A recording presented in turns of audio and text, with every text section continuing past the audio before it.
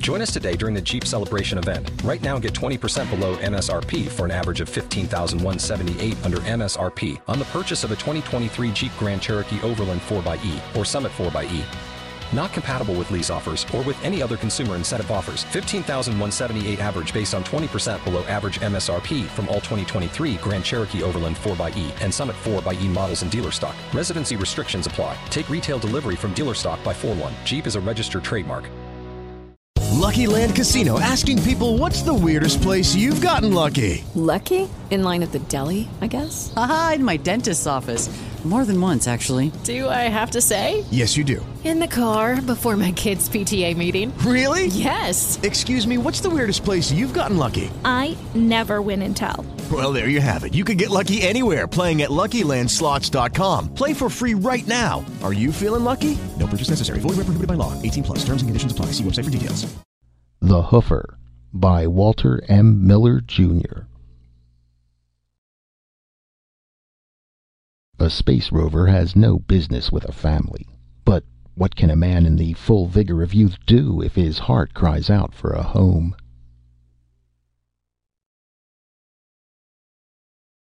They all knew he was a spacer because of the white goggle marks on his sun-scorched face, and so they tolerated him and helped him. They even made allowances for him when he staggered and fell in the aisle of the bus while pursuing the harassed little housewife from seat to seat and cajoling her to sit and talk with him. Having fallen, he decided to sleep in the aisle. Two men helped him to the back of the bus, dumped him on the rear seat, and tucked his gin bottle safely out of sight. After all, he had not seen Earth for 9 months, and judging by the crusted matter above his eyelids, he couldn't have seen it too well now, even if he had been sober. Glare blindness, gravity legs, and agoraphobia were excuses for a lot of things when a man was just back from Big Bottomless. And who could blame a man for acting strangely? Minutes later he was back up the aisle and swaying giddily over the little housewife. "How?" he said. "Me Chief Broken Wing. You wanna Indian wrestle?" The girl, who sat nervously staring at him, smiled wanly and shook her head. "Quiet little pigeon, aren't you?" he burbled affectionately, crashing into the seat beside her. The two men slid out of their seats and a hand clamped his shoulder. "Come on, Broken Wing, let's go back to bed." "My name's Hoagie," he said. "Big Hoagie Parker. I was just kidding about being an Indian." "Yeah, come on, let's go have a drink." They got him on his feet and led him stumbling back down the aisle. "My ma was half Cherokee, see? That's how come I said it. You want to hear a war whoop? Real stuff?" "Never mind." He cupped his hands to his mouth and favored them with a blood-curdling proof of his ancestry, while the female passengers stirred restlessly and hunched in their seats. The driver stopped the bus and went back to warn him against any further display. The driver flashed a deputy's badge and threatened to turn him over to a constable. "I gotta get home," Big Hoagie told him. "I got me a son now, that's why, you know, a little baby pigeon of a son. Haven't seen him yet." "Will you just sit still and be quiet then, eh?" Big Hoagie nodded emphatically. "Sorry, officer, I didn't mean to make any trouble." When the bus started again, he fell on his side and lay still. He made retching sounds for a time, then rested, snoring softly. The bus driver woke him again at Kane's Junction, retrieved his gin bottle from behind the seat, and helped him down the aisle and out of the bus. Big Hoagie stumbled about for a moment, then sat down hard in the gravel at the shoulder of the road. The driver paused with one foot on the step, looking around. There was not even a store at the road junction, but only a freight building next to the railroad track, a couple of farmhouses at the edge of a side road, and just across the way a deserted filling station with a sagging roof. The land was Great Plains country, treeless, barren, and rolling. Big Hoagie got up and staggered around in front of the bus, clutching at it for support, losing his duffel bag. "Hey, watch the traffic," the driver warned. With a surge of unwelcome compassion, he trotted around after his troublesome passenger, taking his arm as he sagged again. "You crossing?" "Yeah," Hoagie muttered. "Let me alone. I'm okay." The driver started across the highway with him. The traffic was sparse but fast and dangerous in the central 90-mile lane. "I'm okay," Hoagie kept protesting. "I'm a tumbler, you know. Gravity's got me. Damn gravity. I'm not used to gravity, you know. I used to be a tumbler.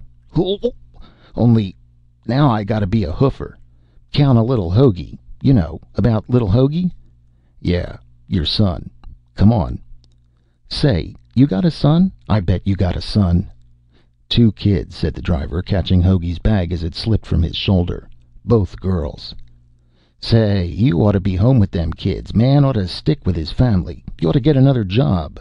Hoagie eyed him owlishly, waggled a moralistic finger, skidded on the gravel as they stepped onto the opposite shoulder, and sprawled again.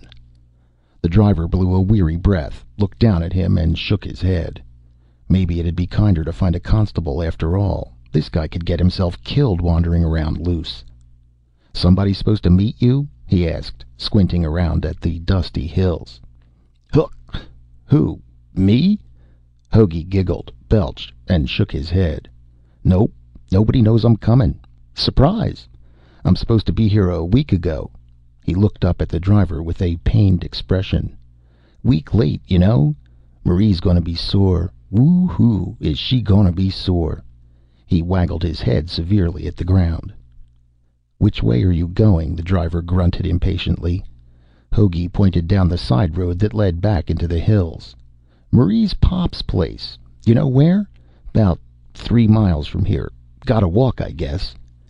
Don't, the driver warned. You sit there by the culvert till you get a ride, okay? Hoagie nodded forlornly. Now stay out of the road, the driver warned, then hurried back across the highway. Moments later, the atomic battery-driven motors droned mournfully, and the bus pulled away. Big Hoagie blinked after it, rubbing the back of his neck.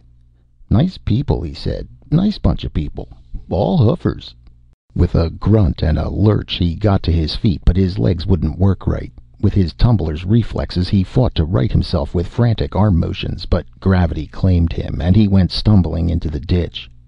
Damn legs, damn crazy legs, he cried. The bottom of the ditch was wet, and he crawled up the embankment with mud-soaked knees and sat on the shoulder again. The gin bottle was still intact. He had himself a long, fiery drink, and it warmed him deep down. He blinked around at the gaunt and treeless land. The sun was almost down, forge red on a dusty horizon.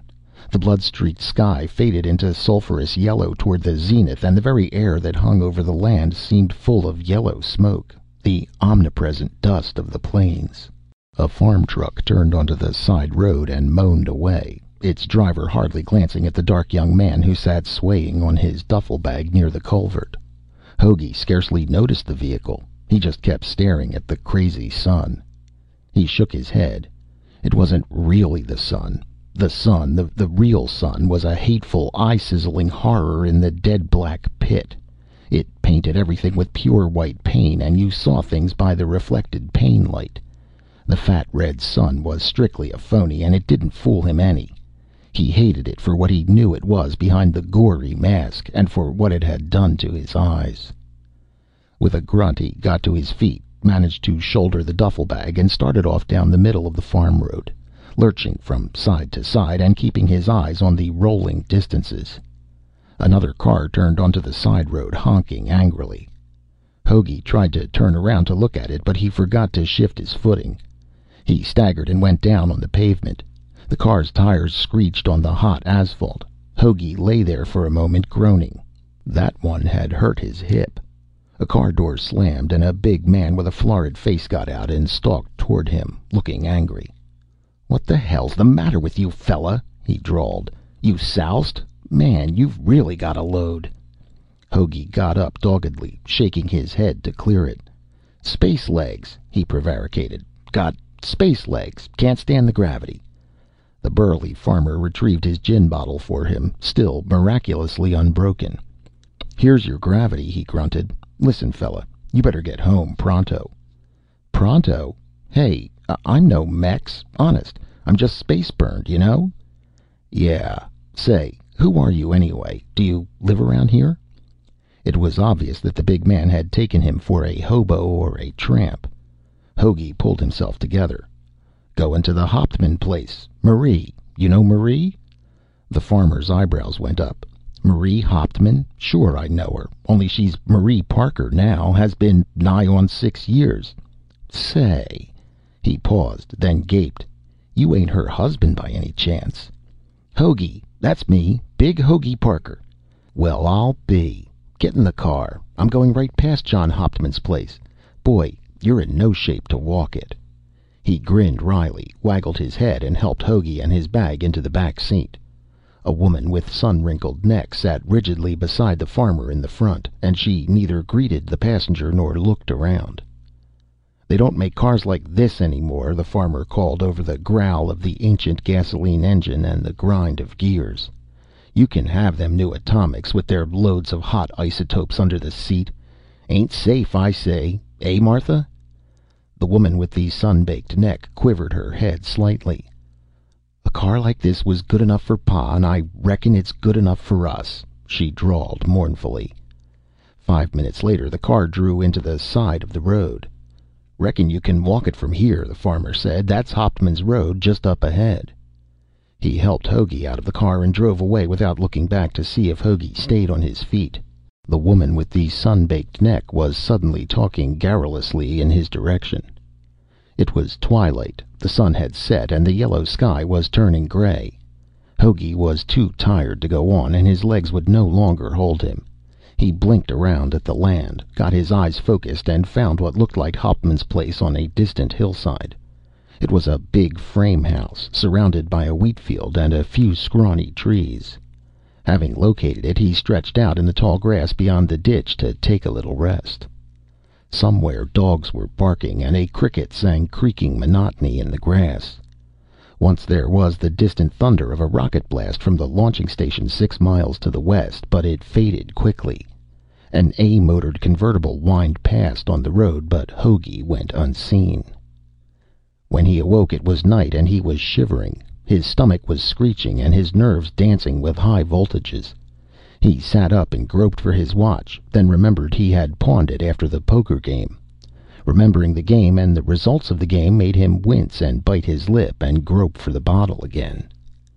He sat breathing heavily for a moment after the stiff drink. Equating time to position had become a second nature with him, but he had to think for a moment because his defective vision prevented him from seeing the Earth crescent.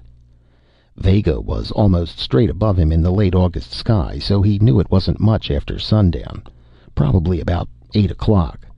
He braced himself with another swallow of gin, picked himself up, and got back to the road, feeling a little sobered after the nap. He limped up on the pavement and turned left at the narrow drive that led between barbed wire fences toward the Hauptman farmhouse, 500 yards or so from the farm road. The fields on his left belonged to Marie's father, he knew. He was getting close, close to home, and woman, and child. He dropped the bag suddenly and leaned against a fence post, rolling his head on his forearms and choking in spasms of air. He was shaking all over, and his belly writhed. He wanted to turn and run. He wanted to crawl out in the grass and hide.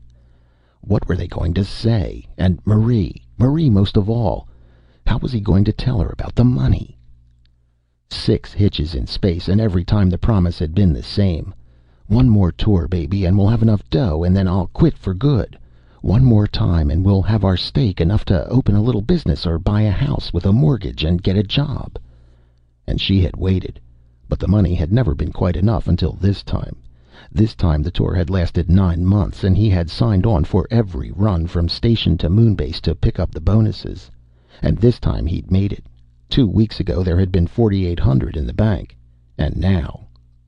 Why? He groaned, striking his forehead against his forearms. His arm slipped, and his head hit the top of the fence post, and the pain blinded him for a moment.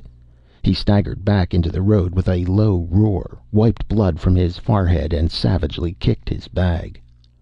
It rolled a couple of yards up the road. He leaped after it and kicked it again. When he had finished with it, he stood panting and angry, but feeling better. He shouldered the bag and hiked on toward the farmhouse. They're Hoofers, that's all. Just an earth-chained bunch of Hoofers, even Marie. And I'm a tumbler, a born tumbler. Know what that means?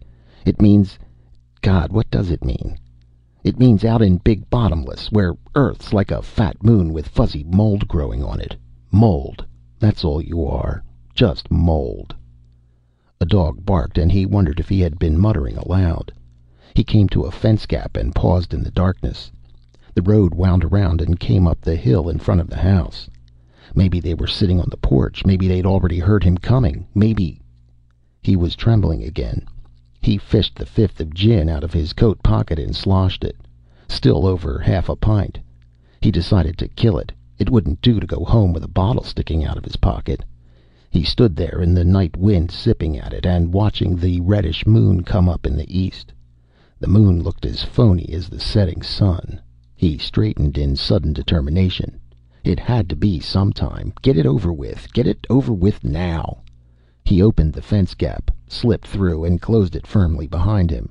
He retrieved his bag and waded quietly through the tall grass until he reached the hedge which divided an area of sickly peach trees from the field. He got over the hedge somehow and started through the trees toward the house. He stumbled over some old boards and they clattered. "Shh!" he hissed and moved on. The dogs were barking angrily and he heard a screen door slam. He stopped. "Ho there!" a male voice called experimentally from the house. One of Marie's brothers. Hoagie stood frozen in the shadow of a peach tree, waiting. "Anybody out there?" the man called again. Hoagie waited, then heard the man muttering, "Sick 'em, boy, sick 'em." The hound's bark became eager. The animal came chasing down the slope and stopped 10 feet away to crouch and bark frantically at the shadow in the gloom. He knew the dog. "Hooky!" he whispered. "Hooky boy, here!" The dog stopped barking, sniffed, trotted closer, and went woof. Then he started sniffing suspiciously again. "Easy, Hooky. Here, boy," he whispered. The dog came forward silently, sniffed his hand, and whined in recognition. Then he trotted around Hoagie, panting doggy affection and dancing an invitation to romp. The man whistled from the porch. The dog froze, then trotted quickly back up the slope. "Nothing, eh, Hooky?" the man on the porch said. "Chasing armadillos again, eh?" The screen door slammed again and the porch light went out. Hoagie stood there, staring, unable to think. Somewhere beyond the window lights were his woman, his son. What the hell was a tumbler doing with a woman and a son? After perhaps a minute, he stepped forward again. He tripped over a shovel and his foot plunged into something that went squelch and swallowed the foot past the ankle. He fell forward into a heap of sand and his foot went deeper into the sloppy wetness. He lay there with his stinging forehead on his arms, cursing softly and crying. Finally he rolled over, pulled his foot out of the mess, and took off his shoes. They were full of mud, sticky, sandy mud. The dark world was reeling about him and the wind was dragging at his breath. He fell back against the sand pile and let his feet sink in the mud hole and wriggled his toes. He was laughing soundlessly and his face was wet in the wind. He couldn't think. He couldn't remember where he was and why, and he stopped caring, and after a while he felt better. The stars were swimming over him, dancing crazily, and the mud cooled his feet, and the sand was soft behind him. He saw a rocket go up on a tail of flame from the station and waited for the sound of its blast, but he was already asleep when it came. It was far past midnight when he became conscious of the dog licking wetly at his ear and cheek. He pushed the animal away with a low curse and mopped at the side of his face. He stirred and groaned. His feet were burning up. He tried to pull them toward him, but they wouldn't budge. There was something wrong with his legs. For an instant he stared wildly around in the night. Then he remembered where he was, closed his eyes, and shuddered. When he opened them again, the moon had emerged from behind a cloud, and he could see clearly the cruel trap into which he had accidentally stumbled. A pile of old boards, a careful stack of new lumber, a pick and shovel, a sand pile, heaps of fresh turned earth, and a concrete mixer. Well, it added up. He gripped his ankles and pulled, but his feet wouldn't budge. In sudden terror he tried to stand up, but his ankles were clutched by the concrete too, and he fell back in the sand with a low moan. He lay still for several minutes, considering carefully. He pulled at his left foot. It was locked in a vise. He tugged even more desperately at his right foot. It was equally immovable. He sat up with a whimper and clawed at the rough concrete until his nails tore and his fingertips bled. The surface still felt damp, but it had hardened while he slept. He sat there stunned until Hooky began licking at his scuffed fingers. He shouldered the dog away and dug his hands into the sand pile to stop the bleeding. Hooky licked at his face, panting love. "Get away," he croaked savagely.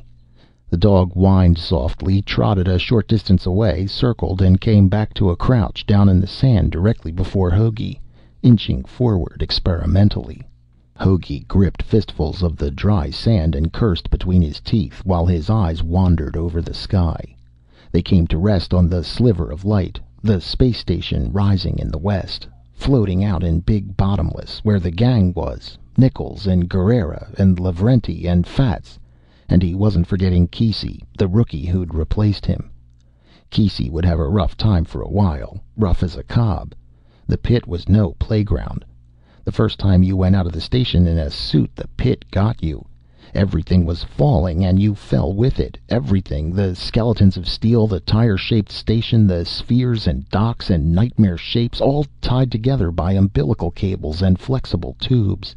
Like some crazy sea thing, they seemed, floating in a black ocean with its tentacles bound together by drifting strands in the dark tide that bore it. Everything was pain bright or dead black, and it wheeled around you, and you went nuts trying to figure which way was down. In fact, it took you months to teach your body that all ways were down, and that the pit was bottomless. He became conscious of a plaintive sound in the wind and froze to listen. It was a baby crying. It was nearly a minute before he got the significance of it. It hit him where he lived, and he began jerking frantically at his encased feet and sobbing low in his throat. They'd hear him if he kept that up. He stopped and covered his ears to close out the cry of his firstborn. A light went on in the house, and when it went off again, the infant's cry had ceased. Another rocket went up from the station, and he cursed it. Space was a disease, and he had it. "Help!" he cried out suddenly. "I'm stuck! Help me! Help me!" He knew he was yelling hysterically at the sky and fighting the relentless concrete that clutched his feet, and after a moment he stopped. The light was on in the house again, and he heard faint sounds. The stirring about woke the baby again, and once more the infant's wail came on the breeze. "Make the kid shut up! Make the kid shut up!" But that was no good. It wasn't the kid's fault. It wasn't Marie's fault. No fathers allowed in space, they said, but it wasn't their fault either. They were right, and he had only himself to blame. The kid was an accident, but that didn't change anything. Not a thing in the world. It remained a tragedy. A tumbler had no business with a family. But what was a man going to do? Take a skinning knife, boy, and make yourself a eunuch. But that was no good either. They needed bulls out there in the pit, not steers. And when a man came down from a year's hitch, what was he going to do? Live in a lonely shack and read books for kicks? Because you were a man, you sought out a woman, and because she was a woman, she got a kid, and that was the end of it. It was nobody's fault. Nobody's at all. He stared at the red eye of Mars low in the southwest. They were running out there now, and next year he would have been on the long, long run. But there was no use thinking about it. Next year and the years after belonged to little Hoagie. He sat there with his feet locked in the solid concrete of the footing, staring out into Big Bottomless, while his son's cry came from the house, and the Hauptmann menfolk came wading through the tall grass in search of someone who had cried out. His feet were stuck tight, and he wouldn't ever get them out. He was sobbing softly when they found him. End of The Hoofer by Walter M. Miller, Jr. Hey guys, it is Ryan. I'm not sure if you know this about me, but I'm a bit of a fun fanatic when I can. I like to work, but I like fun too. It's a thing. And now the truth is out there. I can tell you about my favorite place to have fun. Chumba Casino. They have hundreds of social casino style games to choose from with new games released each week. You can play for free anytime, anywhere. And each day brings a new chance to collect daily bonuses. So join me in the fun. Sign up now at ChumbaCasino.com. No purchase necessary. VGW. Void where prohibited by law. See terms and conditions. 18+. Create a peaceful home with SolGoodSounds.com. Just $10 a month offers a sanctuary of ad-free sounds ideal for family relaxation and children's bedtime. Reclaim tranquility. Visit solgoodsounds.com to start your journey to a calmer household.